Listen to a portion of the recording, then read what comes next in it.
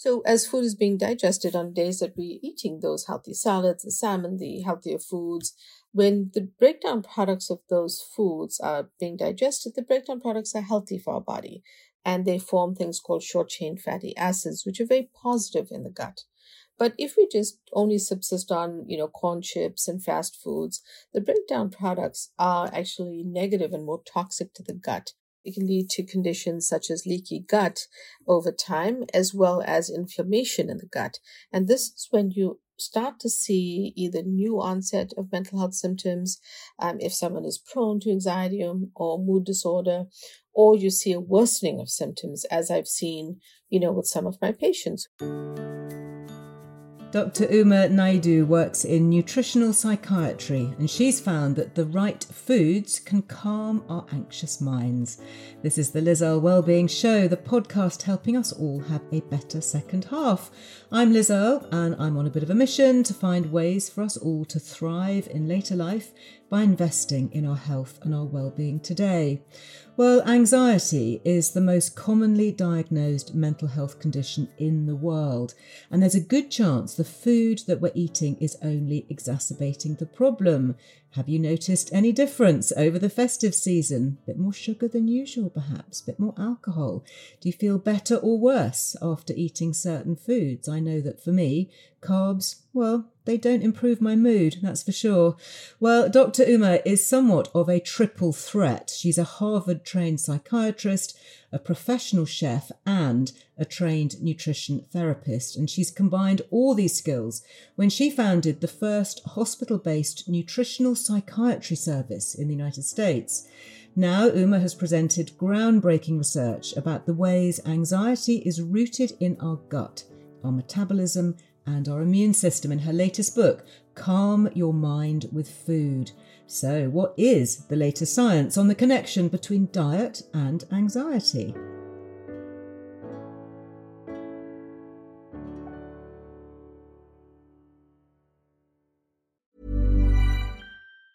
Hey, it's Ryan Reynolds, and I'm here with Keith, co-star of my upcoming film, If, only in theaters May 17th. Do you want to tell people the big news? All right, I'll do it. Sign up now and you'll get unlimited for $15 a month and 6 months of Paramount Plus Essential Plan on us. MintMobile.com/switch. Upfront payment of $45 equivalent to $15 per month. Unlimited over 40 gigabytes per month. Face lower speeds. Videos at 480p. Active Mint customers by 531.24 get 6 months of Paramount Plus Essential Plan. Auto renews after 6 months. Offer ends May 31st, 2024. Separate Paramount Plus registration required. Terms and conditions apply if rated PG. One size fits all seemed like a good idea for clothes. Nice dress. It's a t-shirt. Until you tried it on. Same goes for your healthcare. That's why United Healthcare offers a variety of flexible, budget-friendly coverage for medical, vision, dental, and more. So whether you're between jobs, coming off a parent's plan, or even missed open enrollment, you can find the plan that fits you best. Find out more about United Healthcare coverage at uh1.com. That's uh1.com. Well, welcome back, Dr. Uma. It's such a pleasure. We had such a great chat on a previous episode, so I'm absolutely thrilled that you're able to join us again today. Now, you've spent years diagnosing anxiety in others as a psychiatrist, but was there a moment that you first felt and understood it for yourself? The first moment, I've had a few experiences with it. And the first time was when I was surprisingly diagnosed with cancer. I went from finding the diagnosis to treatment in such a short time. And I found myself with unbounded anxiety just because I was facing chemotherapy and understood the side effects of the medications. And I understood as well in that moment that I had to make a decision, either a change in mindset, a change in what I was doing in order to help myself. And the choice I made, Liz, was to really change my mindset and really believe in the positive outcomes of whatever was going to happen. And also really lean into my diet and do better, just, tweak things that I was doing, improve upon that as, any one of us might. And that made a massive difference to how I was able to handle treatment, side effects, was able to manage anxiety without needing to take an additional medication. Chemotherapy, you're taking so many things, you don't want to have to consider one more. And I really saw the power of nutritional psychiatry myself, and it unexpectedly became the blueprint of what I do today. And interesting that you pick on food as a way to ease your anxiety. I think a lot of us, when we think about food and anxiety, we kind of think of the opposite. We think about comfort eating and weight gain. That's right. And that's right. Because and it's so true, because the unfortunate thing about it is when we turn to food for that comfort, it's often discomfort to the brain, because let's face it, Liz, we're not reaching out for broccoli. It's usually something less healthy. Corn chips, yeah. Exactly, exactly. So yeah, and I think that understanding that food can be a powerful tool that you can use is just hopefully going to be helpful for people to know and to try. I guess it makes sense, if food can be a bad influence, that the opposite must be true, that there are foods that can be good influences. And I remember reading that you noticed that your anxiety at the time seemed to lead to stubborn weight gain. Yes. What did you spot at the time, and what do you now understand to be the science behind that? The sort of anxious mind leads to making less good food choices, but the anxious mind also leads to changes in how our cortisol is reacting, because that is the stress hormone, how our hypothalamic pituitary axis, our HPA axis is acting, and it's all tied in. And with one thing linked to the other, when your body is driven by anxiety, you might be even trying to eat healthier. You might not necessarily be eating corn chips all the time, but the body responds by trying to protect you and holds on to more weight when you're stressed and that anxious. That's fascinating. It's really a response that goes back to historic times. But the way to think about it is, we almost have to unpack that anxiety. We need to step back from it. We need to find a kind of a solution that kind of cuts through it. And that doesn't always have to be medication.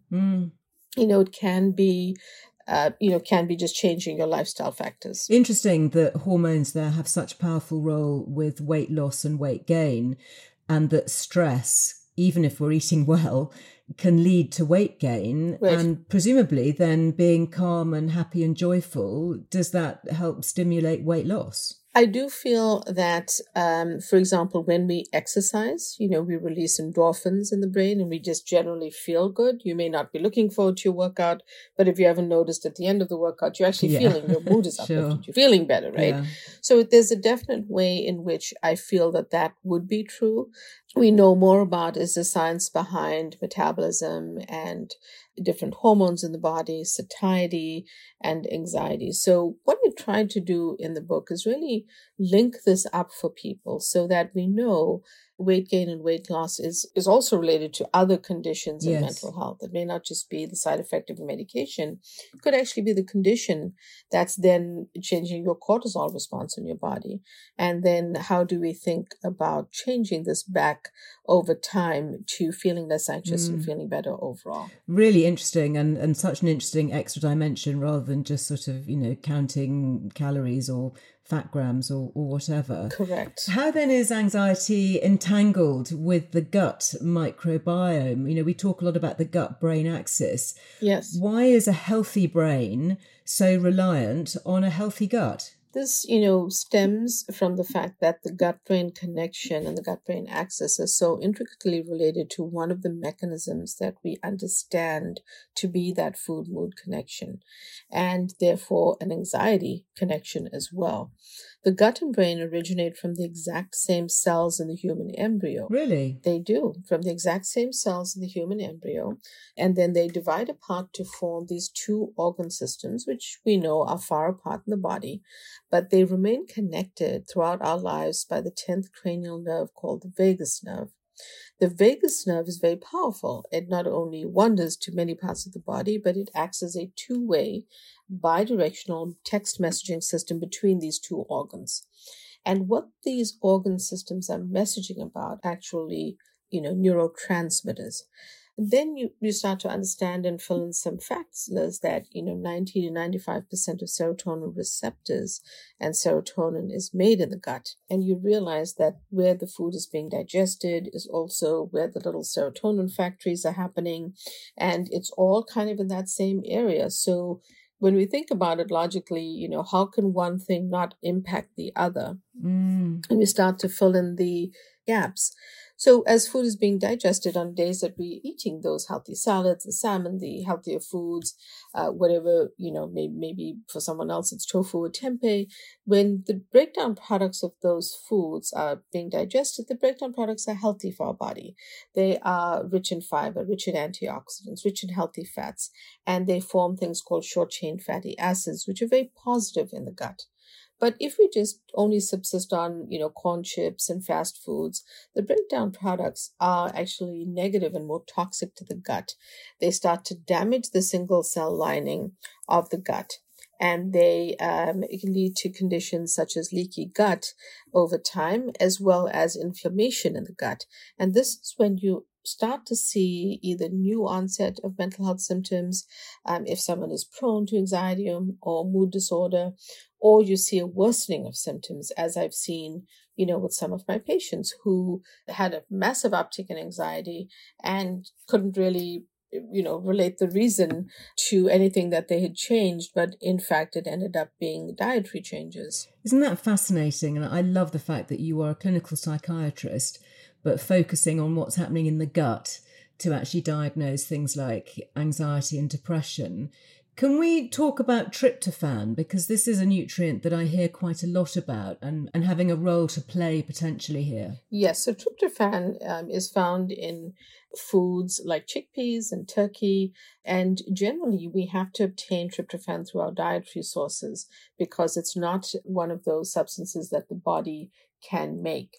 And the body relies on gut bacteria to metabolize tryptophan from the food that we eat, creating a variety of metabolites and then signaling a vast, complicated set of processes that then lead to things like the production of serotonin in both the gut as well as elsewhere. So this becomes really important to fill in the gap with foods that are tryptophan rich in our body, because we now understand that, it's not as though we can make tryptophan on our own. Interesting. And I know that we find tryptophan in things like chickpeas and turkey. Are you saying that, helping with anxiety could be something as straightforward as having a turkey and hummus salad? It could be as simple as adding these ingredients in a consistent way to how we are handling the rest of our lives. Now, we want to share that this is a food you can start to include in your diet and eat it consistently, especially if you like these, because they will help, in fact, with this production mechanism. But remember, it's a marathon and not a sprint, and that it is something that we want to incorporate in moderation in our diet. These are healthy foods that we want people to be eating.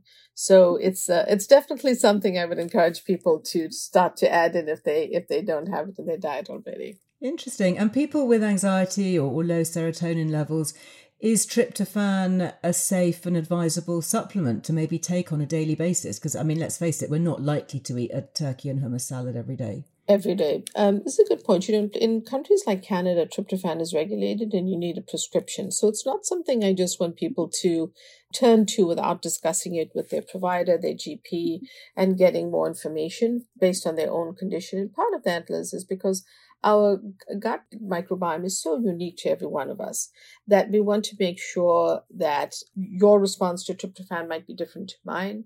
And therefore, we want to make sure that our GP or our provider is involved in this discussion. Okay, but surely if it's found in food, it's going to be relatively safe. Can we overdose on it? Well, with things like tryptophan, you do have to be a little bit careful. And you're right, when food, we're unlikely to overdose on eating a lot of chickpeas. But in a supplement, usually the form and the dose is more concentrated, right? That's why you're taking a tiny pill compared to a bowl of chickpeas. So that's why you want to be a little bit cautious. And remember, these are precursors to neurotransmitters, which are pretty significant acting in the brain. So you just want to be a bit cautious about it. All I'm saying is, make sure your doctor knows if you want to take the supplement and they can advise you better. Okay, great. You talk about neurotransmitters there, and GABA, GABA, that's another neurotransmitter that we do hear a lot about. And I mean, I've even seen GABA drinks now being marketed, so you can literally sort of drink GABA. Can you chat us through what GABA is and whether it's useful and whether we should be turning to like GABA drinks? Right. So GABA is a neurotransmitter that is gamma aminobutyric acid. It's so important in regulating brain function, and imbalances in neurotransmitter levels are a key factor in several mental health conditions, including things like both anxiety as well as depression. Now, our gut bacteria have a key role in producing these neurotransmitters. And as the gut bacteria break down or metabolize the food, they create substances called metabolites, and these influence the neurotransmitter production. So it's, in general, I think some good guidelines list for us to have that, it's never a perfect diet, right? I talk about one of the pillars in nutritional psychiatry being the 80-20 rule. And what I mean by that is 80% of the time, we're trying to consume those healthy foods, which are going to help, the production of things like GABA and serotonin and what we need to keep our neurotransmitters in our brain and body sound. And 20% of the time, there may be that bag of corn chips. But I think for the most part, if we're working toward a healthier whole foods diet and fewer processed foods, then we are headed in the right direction. And would you suggest a GABA drink? I mean, I've heard that you can have it instead of alcohol and it'll give you a similar effect in terms of relaxation. I'm less familiar with the beverage industry around GABA drinks, because the thing that I would caution people about is if they're producing a synthetic version of this, it is still, a neurotransmitter. So I am sure that they go through some regulatory process. I just don't know enough about the beverage and the impact to comment. So sometimes, sometimes these, and certainly in the United States, I can say that the supplement industry is not FDA regulated, so I would say there's no harm in trying it, but you do need to be careful. Yeah. Mm-hmm. Yeah, I remember I had Professor David Nutt on the podcast, I think a couple of years ago. I think he was involved in some GABA drinks and GABA research. Oh, wow. So definitely something to keep an eye on. Yeah. Something else that I've been keeping an eye on, actually, and I've been noticing it more and more as a word cropping up on my Instagram for my endless guilty pleasure of scrolling, is leptin and leptin response. And I know you write about that a lot in the book as well. Right. That's fascinating, isn't it, when it comes to anxiety, but also appetite control. Can we talk through what leptin is and what it's doing? Yes, so leptin is a hormone that helps tell us that we've eaten enough and that we are satiated when we've had a meal. It's a key to regulating basically food intake and appetite.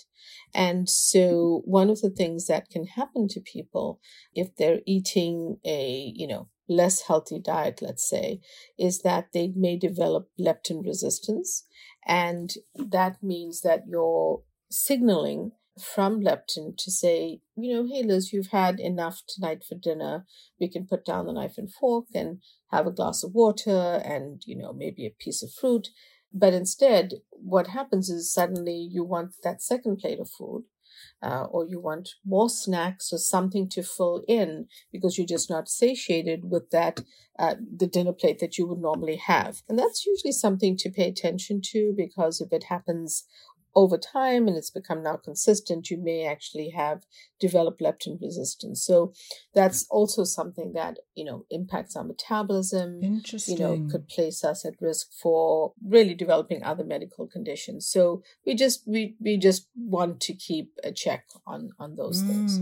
That's very interesting, isn't it? And I think that whole sort of leptin response is something that we can notice in ourselves if we have a delicious dinner or whatever, and then we think, oh, I need some more. Or maybe we're with somebody, maybe our other half or some other family member is always the one that's going back for seconds and thirds. That could be an indication that there's a leptin response issue. It could be if it's consistently and they've started to say gain weight. It's going to be a few different things, right? It's not just, sometimes you just have someone who likes to eat more food and frankly, they look okay. They are fit, they're exercising. Yeah. We all have at least one friend or family member like that who, you wonder how they're able to do it and look so great. That annoying friend. And yes. Or feel so good. But so it's a conglomeration of more than that, right? It's noticing that change in pattern, like, ordinarily I would have this amount for dinner. Now I need twice the amount, or I need 3 more snacks after dinner. Also weight gain, you might be noticing there's more sluggishness. You may just not be feeling yourself. So these are times that, you want to, in other words, if you have gained weight, it's one of the things that you want to explore to find out what's going on. It could be many different things, but it's a signal. It's a signal. Interesting. Is it a kind of chicken or egg situation here? Is bad food, I use the word bad in inverted commas, causing anxiety? And I guess conversely, does good food improve mental health? I mean, perhaps it's a question of both. So I think that's a great question. I do feel that when I evaluate people, one of the things I want them to do is cut back on the foods that are not helping them. So the less healthy options, maybe it's, several glasses of diet soda, or maybe it's several soda, cool drinks on their own, or energy drinks. Maybe it's that they have a promotion at work, as happened with one of my patients, and became so busy and traveling that she began to eat more fast food, which was not usually what her diet consisted of. So those types of foods with the wrong types of fats, like trans fats and hydrogenated fats, the fried foods, fast foods use more economical types of cooking oil, which are pro-inflammatory. So we want to be careful of that. And then fast foods don't contain, they're mostly highly processed, so they're not the healthiest ingredients for our body or our brain. Artificial sweeteners is another big category. For the most part, the older sweeteners are problematic. Some of the newer ones have better evidence behind them. But those are some of the categories that we want to be careful of. But the big one, certainly in the United States, is the processed, ultra-processed foods that are really unhealthy for us. I love the fact that you pick up on artificial sweeteners and diet drinks. I mean, I have been anti anything, quote, diet related for the best part of 30 years. I won't have any diet drinks in the house. If anybody kind of brings them in, I'll say, that's great. That's going to make a very good loo cleaner, but it's not going into my body or into anywhere near any member of my family or person that I love. Actually, they make a very, very effective, lavatory cleaner. It's highly, if you ever get something in the house, there is a use for it, There's drain a use cleaner. For it. Why are you as a psychiatrist so anti-diet drinks? What's happening there in the body? So, the diet sodas contain artificial sweeteners that almost trick the body. They are hyper sweet, right? If you have a teaspoon of sugar, and if you look at a little packet of artificial sweetener, it's a little bit of powder versus a teaspoon of sugar, 2 teaspoons of cane sugar or table sugar. And that is because it's really concentrated. And so you have something with artificial sweetener, and you actually end up over time gaining weight because these are non-nutritive sweeteners. They start to tap into cravings. The compounds are powerful activators of and are sweet taste receptors in the tongue and gut, are waiting for, they're there to kind of respond to when we're eating food. And when these receptors are activated by tasting, say, a diet soda, the receptors signal the body that sugar is coming, right? What happens is when the body knows that sugar is coming, it removes sugar out of the bloodstream. And what happens is you then experience a sugar crash because no food follows, right? You have the diet soda, no food is following. You end up, with some hypoglycemia, and it ends up that people then consume more food because it has this reaction in the body. And it's just important for us to understand that there are these different mechanisms by which it doesn't help us. But the other thing is that they are disruptive to the gut. And so the gut microbes are affected. There have definitely been studies that showed that there's more weight gain with some of these non-nutritive or artificial sweeteners, and that they set up these cravings and that type of stuff. So it's just something to be cautious about. if you look at the marketing of these substances, there'll be a lot of research that says they help you lose weight and etc. But I think as the science evolves, we now know more about these substances than we did before. I remember seeing a book years ago all about artificial sweeteners and the damage in the brain. So it'd be interesting to pick up with you as a psychiatrist on this. And they were talking about something called excitotoxins in the brain and artificial sweeteners triggering these. Is that a thing? I hadn't actually heard that term, excitotoxins, now for many years. I mean, do they exist? And is there a brain connection as well as something that's going on with the blood sugar response? Yeah, yes, I think it was research done in the past. I'm not familiar with the most updated research. I think that they're considered to be a class of chemicals, usually amino acids, that overstimulate neuron receptors. I think that excitotoxins in your food, you just want to be cautious about it. They are basically chemical food additives, and they are considered things like aspartame and things like that overstimulate neurons in the brain. And, when these neurons are overstimulated, they quickly become exhausted and may die. So, oh my gosh. What the theory behind it was that excitotoxins actually alter brain chemistry. So, I'd love to look at the most recent research on that to comment more fully. But that was the theory that was, kind of shared at that time. So, and then looking at aspartame, I've also read a number of studies pointing to its addictive properties. And I've had members of my family who seemingly have become absolutely addicted to aspartame in chewing gum. Right. And have to chew it all the time. And I now go out of my way online to buy aspartame-free gum. But, they would get very, very edgy if they didn't have like a diet soda or some aspartame gum. Right. Is that a thing, aspartame addiction? I don't know that I've heard it called aspartame addiction in that way, but I will tell you that what they're referring to physiologically is tapping into those cravings. So you crave the aspartame, then you want more, and you sort of really can't do without it because now you've kind of become a little bit dependent on it. So which speaks to why you're referring to it as an addiction. And yes, I have seen that and heard about that before, where I've seen people who consume 12 Diet Cokes a day or 12 Diet Sodas a day of any kind or any brand because there's certain substance in that diet soda that they really feel their body needs. Yeah. I mean, I'm just constantly shocked and appalled at the actions of the big food industry and the giants who often go out of their way to, especially with ultra processed foods, to make them deliberately addictive. Yes. And I just think how do you guys sleep at night? Right. When you look at what's happening in the world. Yes. Anyway, stay there, Uma, because when we come back in a moment, I do want to ask you more about the specific macro and micronutrients that we need to be more conscious of, perhaps, as we have this conversation about anxiety.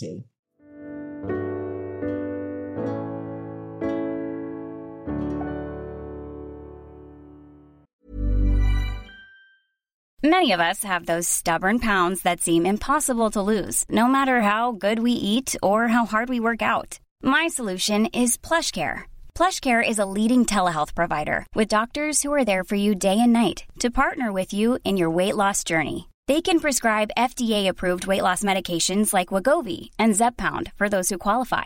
Plus, they accept most insurance plans. To get started, visit plushcare.com/weightloss. That's plushcare.com/weightloss. Hey, it's Ryan Reynolds, and I'm here with Keith, co-star of my upcoming film, If, only in theaters May 17th. Do you want to tell people the big news? All right, I'll do it. Sign up now and you'll get unlimited for $15 a month and 6 months of Paramount Plus Essential Plan on us. MintMobile.com/switch. Upfront payment of $45 equivalent to $15 per month. Unlimited over 40 gigabytes per month. Face lower speeds. Videos at 480p. Active Mint customers by 531.24 get 6 months of Paramount Plus Essential Plan. Auto renews after 6 months. Offer ends May 31st, 2024. Separate Paramount Plus registration required. Terms and conditions apply if rated PG.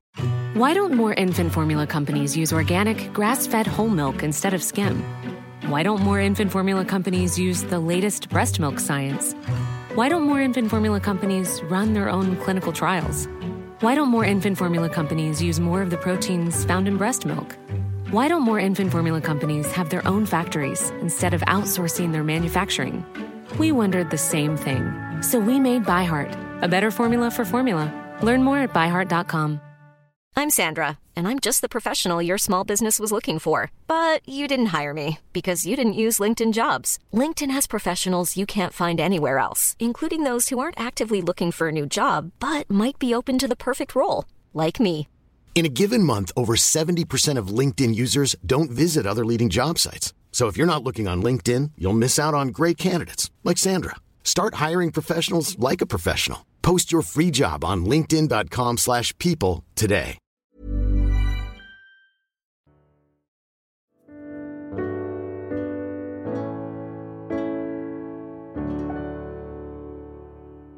So back to your own diet, Dr. Uma. When you changed and made tweaks, particularly in relation to your own anxiety, what were the things that you found the most helpful?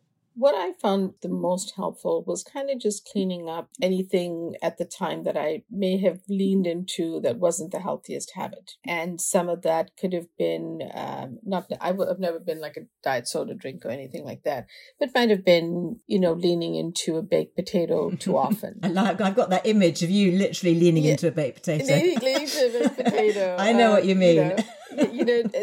So really being more mindful about really what should I be eating. But one of the things I did, Liz, is my grandmother taught me to make a golden chai as a child, all the lovely spices and the warming turmeric and the pinch of black pepper.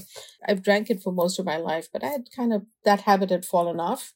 And it's like, I really should be making it again. And that morning when I had this kind of epiphany, I was starting to make it again. And I think that using that and then making my own salads throughout that time, but making them really nutrient dense, adding in, the healthy fats, lots of cooked vegetables and roasted vegetables, and again, leaning into the spices to make things more delicious. I also made sure that I hydrated well and that I was drinking enough water. I started to drink more calming teas, like I developed a recipe for lavender tea. Oh, nice. I tried passion flower tea, because lavender usually associate more with the spa moment. Yes. But it turns out that you can make it into a tea. And Gosh. really did slightly different things. But I really upped my vegetable intake because I knew that the protein, the healthy complex carbohydrates from vegetables and the fiber, yes, along with the healthy proteins I was eating were going to make a difference. So if my diet wasn't that bad, but I really cleaned it up even a little bit more. And it honestly carried me through. My doctors would say to me, we want to know what you're eating because you come in every week and we're so happy to see that you don't have side effects, Wow, that's amazing. And so it was something I feel very fortunate in that way. And I think it's fascinating that you as a clinician, as a medic, a Harvard psychiatrist, actually are extolling the virtues of so many of these amazing natural substances and plants and herbs. I know we've talked before about the power of saffron, yes, and how that has been shown. I think there was one study you talked about showing that was as effective as Prozac, yes, which is extraordinary to actually have a clinical psychiatrist sit and actually say, right, yeah, you can take your Prozac, but you can also use saffron, which is a crocus extract. That's correct. And those studies are fascinating to me. And in fact, people who may not want to use an antidepressant can, in fact, speak to their doctors about a good saffron supplement. Part of the reason is as much as we love to cook with saffron, it's both expensive and we don't use much of it in our food. So with the supplement, it has more of a concentrated form, and the studies were done using the supplemental saffron at the higher doses, and they actually can be effective for anxiety and mood. So these are powerful tools that I feel Liz, medications and psychotropic medications in mental health have saved the lives of some of my patients. But I also have the breadth of experience to know it's not the only tool they need in their toolkit. Some people can, in fact, try different supplements or different foods. I am a food first person, but, try different foods to improve how they're feeling, to calm their mind, to feel less anxious, to up their mood. And it is quite powerful when you see it in practice. Absolutely. And I know that you're very much involved with Pharmacist, with Tim Samuels, a good friend of mine too, and fascinating, to be involved in those formulations. And in fact, funny enough, we had on the show last week, Trini, who's got this brilliant beauty brand, Trini London, and we were talking about the supplements that she takes to help sleep. We were talking about perimenopause and menopausal sleep.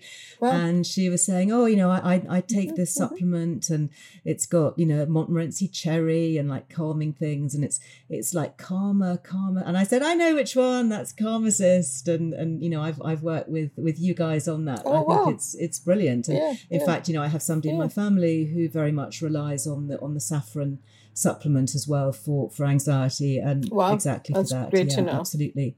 Something else I'd like to ask you about here. You talked about water, increasing your hydration. How important is hydration for the brain? It's extremely important. People overlook just sipping on water, sipping on a plain tea, which can also help to some extent with hydration. But I want people to mostly go towards water. If someone is dehydrated, they can appear very anxious. I've even seen it precipitate panic attacks in some of my patients. So hydration is incredibly important, not only for different physiological reactions in the body, it's important for homeostasis in the body. And keeping ourselves hydrated can actually fend off certain mental health symptoms. There was even a study that showed that dehydration can lead to depression. So I want people to just do the easy things, Liz. It's not so hard to make sure that you're encouraging yourself to drink water during the day, whether you work from home or you're back at the office, whatever that is. I'd love to carry a sustainable water bottle with me.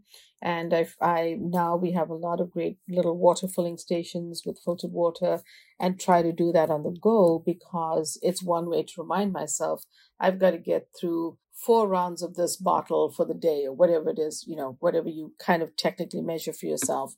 I find on days that I'm good about my water, I feel better. No, you're absolutely right. I mean, do you just drink plain water? I've become a fan of electrolytes in my water over the last 12 months or so, and I do find that they make a difference to me. I do a little bit of both. So I like plain water, but I make sure that, a few times a week I have some electrolytes just to make sure that I'm getting them. And, for other micronutrients, I'm much more of a test, don't guess kind of person. Okay. It turns out a lot of Americans may be low in magnesium. So I will often suggest people have their GPs check that type of thing. But I think electrolytes are great. And especially for someone who's active, having some, a few times a week is a good idea. Yeah, I mean, I tend to have it as my first glass of the day. And, for those of you who are not familiar, it tends to be sort of sodium, potassium, magnesium, just in trace amounts in water, which seems to be more hydrating somehow. Yes. And it replenishes your stores in your body. You talk there about micronutrients, in particular, things like magnesium. Which ones should we be particularly mindful of when we're actually thinking about anxiety? So one of the ones that people don't realize that we may be lacking is actually iron. Turns out that a lot of women and children may actually be deficient in iron. So it's one that we definitely want to keep an eye on and make sure that we are not deficient in. The other one I mentioned is magnesium. With magnesium, we again want to make sure that we check to see that you have enough of it. Another important one, especially where we live in the northeast of America, many people may be deficient in vitamin D. So that's another important one to check. The B vitamins as a whole are hugely important in mental health. They are one of the most interactive vitamins that we need. So always checking that you have enough things like vitamin B12 and your other B vitamins is important, especially say if you have a plant-based diet and you don't consume animal products, making sure you get vitamin B12 from nutritional yeast and other sources or supplement from your doctor are important. I think that is really a very, very good reminder. And it is very interesting, particularly for women being iron deficient, particularly those women who are having periods. They're losing a lot of blood, each month, and that is reducing our iron stores. And, there seems to be this war against red meat. I mean, I'm a big red meat eater. And, one of the reasons that I eat it, grass-fed, I always look for like pastured grazed meat, which here in the UK is super easy because the majority of our beef and lamb, for example, are just raised on pasture, is that it is full of absorbable heme iron. And I seriously worry about particularly vegans and plant-based who are just foregoing that. I'm thinking, where are you getting your absorbable iron from? Right. Where do you get your energy from? I don't know what to suggest for these guys. Right. And it's a challenge. And I think that, individuals who are vegan or plant-based may push back and say, well, I get my nutrients here and there, and they will explain it. But I do feel that it's important for them and for all of us to understand that iron is such an important micronutrient. And so many children, in fact, in children, teens, and adolescents, iron deficiency is associated and linked to anxiety. So it's something that, we should be aware of. And if you don't consume, red meat or other sources of animal protein that will give you the heme iron, you definitely want to be finding sources that you can obtain it and making sure that you have adequate iron supplies, because it could be related to feeling more anxious. So I agree. There are a lot of sort of food wars out there. And I don't necessarily know that they're healthy for everyone, Interesting. And I'd like to pick up on something that you said actually earlier, talking about fast food, often using the cheapest, often reused seed oils, and, which is used for frying, anything that's fried, fries, obviously, but, so much that's used in McDonald's takeaways and all of that. I mean, it's just really, really tricky conversation. We're hearing more about seed oils being pro-inflammatory, causing that inflammation. Yeah. What's your take as a psychiatrist working with food, looking particularly at seed oils and their effect on the brain? So unfortunately, a lot of these highly processed vegetable and seed oils, there might be some exceptions to the rule, but for the most part, especially the ones that are used in fast food restaurants and they're reused, are cost effective, but they are pro-inflammatory and they really drive inflammation in the body and the brain. So when they cause, going back to that gut-brain connection, when they cause inflammation in the gut, that leads to inflammation in the brain. And so these are not our best choices. And if you're eating a fast food diet all the time, you are going to be setting yourself up for inflammation. And that's one of the reasons. Very interesting. So you would use something like olive oil, coconut oil, ghee? Yes, I mean, what's exactly. Your preferred choice? My favorite are, extra virgin olive oil and olive oil for sort of cold preparations, salad dressings. I cook with avocado oil if I'm using heat. I love ghee and, I love a little bit of butter, a touch of coconut oil. So I'm happy with using any one of those. But if I'm cooking, I usually use avocado oil. Expensive though, hey? It is expensive. It is expensive. And, I think that it may not be something that everyone can use. But, in terms of my preference, it's certainly what I turn to.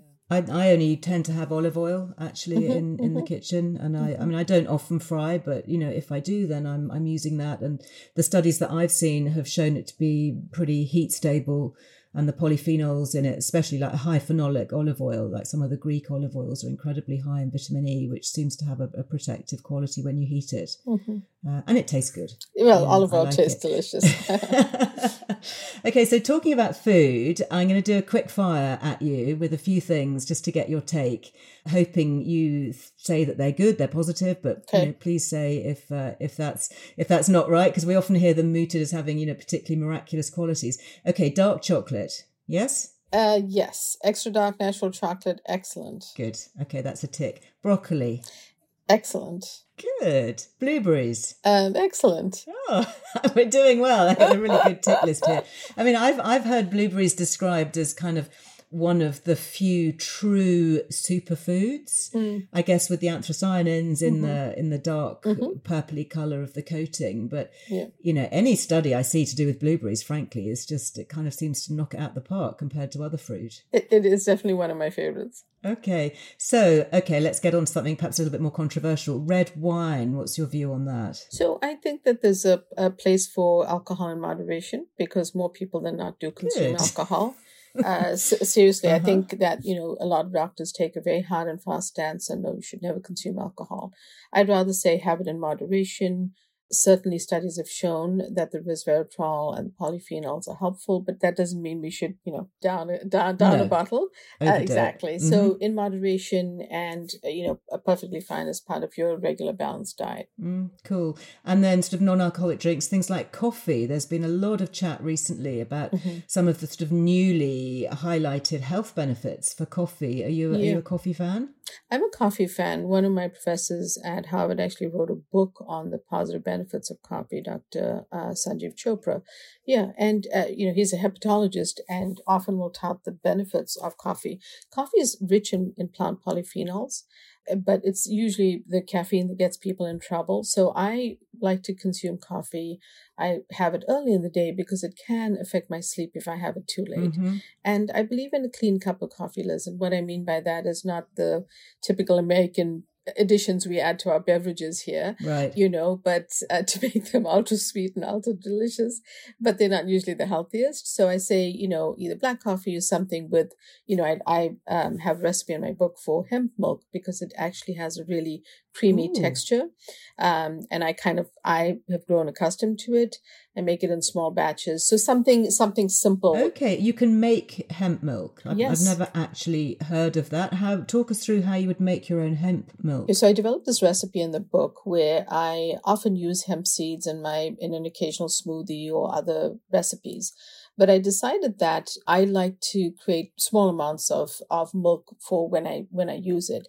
I like almond milk, but I found that if you don't necessarily have the recipes in the book, but you don't have to soak the hemp seeds. You basically blend it. There's a ratio with water. And sometimes, depending on the type of hemp seeds you have, you might need to strain it so that you get out any little flecks. But it ends up being really creamy. And I quite like the flavor, so I use it in a lot of things. And I make a small amount each week so that I have enough for that week and can replenish it. I'm going to try that. And hemp, I think, is also, correct me if I'm wrong, possibly a source of phytoestrogens, and I'm sure has some other nutritional benefits around it too. For me, the biggest thing about the hemp seeds and hemp milk, they also have the short chain omegas, the ALA, and so I just feel it's adding. It has several nutrients, but it's one of the things that I like to add back to now. We do know that the short chain omegas are not as effective as the ones that you obtain from, say, salmon. But for me, it's just adding the more times that I can add in something nutritious. I feel better.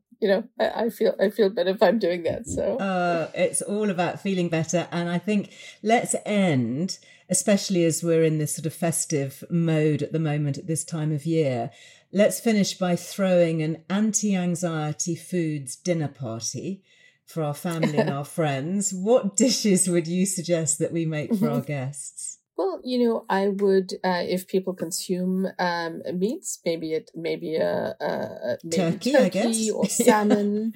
Turkey or salmon would be good options. If they are plant-based, I would say lean into the organic non-GMO tofu, and then have tons of those delicious vegetables. I love the cruciferous vegetables, the purple sprouting broccoli on my book, the cauliflower, the cabbage, the Brussels sprouts, but also the leafy greens.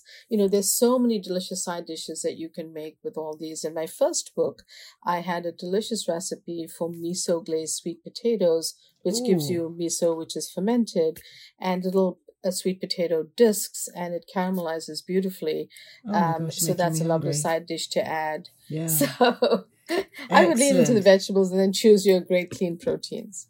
Excellent. And presumably all washed down with a nice glass of high quality red wine and finished with a dark chocolate truffle. Yes. And I have actually a recipe for chocolate mousse in the book as well. So I kind of changed up how I made it. And so, that's all. Or a piece of dark chocolate would be my go-to sometimes as well. So definitely. Oh, wonderful. Well, I hope one day, Uma, that we can share that meal together. I hope so. But in the meantime, thank you so much for being with us. It's always such a great pleasure to talk to you. Thank you so much for your time. Thanks, Liz. It was lovely to chat. Well, how fascinating was that chat? And I think it's so empowering that we do have so much power over calming our own minds and our bodies. Nobody else decides what we put on our fork, and that is hugely empowering. We decide, we make that choice. Brilliant stuff. Thank you so much, Uma. And if you want to understand more about nutrition as the building blocks of our brains, both in childhood and adulthood, do listen back to my episode with Kimberly Wilson, also absolutely fascinating. Well, would you like to listen to that episode ad-free, I wonder? Well, you can.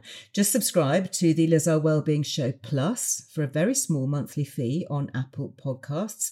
Not only will that be ad-free, but you also get early access to all the episodes too. Well, do you notice a difference in your mental health depending on what you've been eating or drinking? Well, let's carry on this conversation on Instagram at Liz Earle Wellbeing. And if you want, you can find me personally. I am at Liz Earle Me. Okay, until next week, stepping into a new year. Have a fabulous New Year's Eve, and we'll chat in 2024. Bye-bye.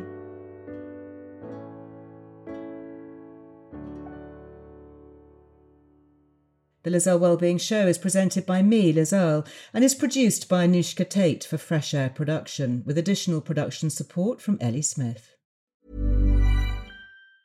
Even when we're on a budget, we still deserve nice things. Quince is a place to scoop up stunning high-end goods for 50 to 80% less than similar brands. They have buttery soft cashmere sweaters starting at $50, luxurious Italian leather bags, and so much more. Plus, Quince only works with factories that use safe, ethical, and responsible manufacturing. Get the high-end goods you'll love without the high price tag with Quince. Go to quince.com/style for free shipping and 365-day returns. Why don't more infant formula companies use organic, grass-fed whole milk instead of skim? Why don't more infant formula companies use the latest breast milk science? Why don't more infant formula companies run their own clinical trials? Why don't more infant formula companies use more of the proteins found in breast milk? Why don't more infant formula companies have their own factories instead of outsourcing their manufacturing? We wondered the same thing. So we made ByHeart, a better formula for formula. Learn more at byheart.com. Even when we're on a budget, we still deserve nice things. Quince is a place to scoop up stunning high-end goods for 50 to 80% less than similar brands. They have buttery soft cashmere sweaters starting at $50, luxurious Italian leather bags, and so much more. Plus, Quince only works with factories that use safe, ethical, and responsible manufacturing. Get the high-end goods you'll love without the high price tag with Quince. Go to quince.com/style for free shipping and 365-day returns.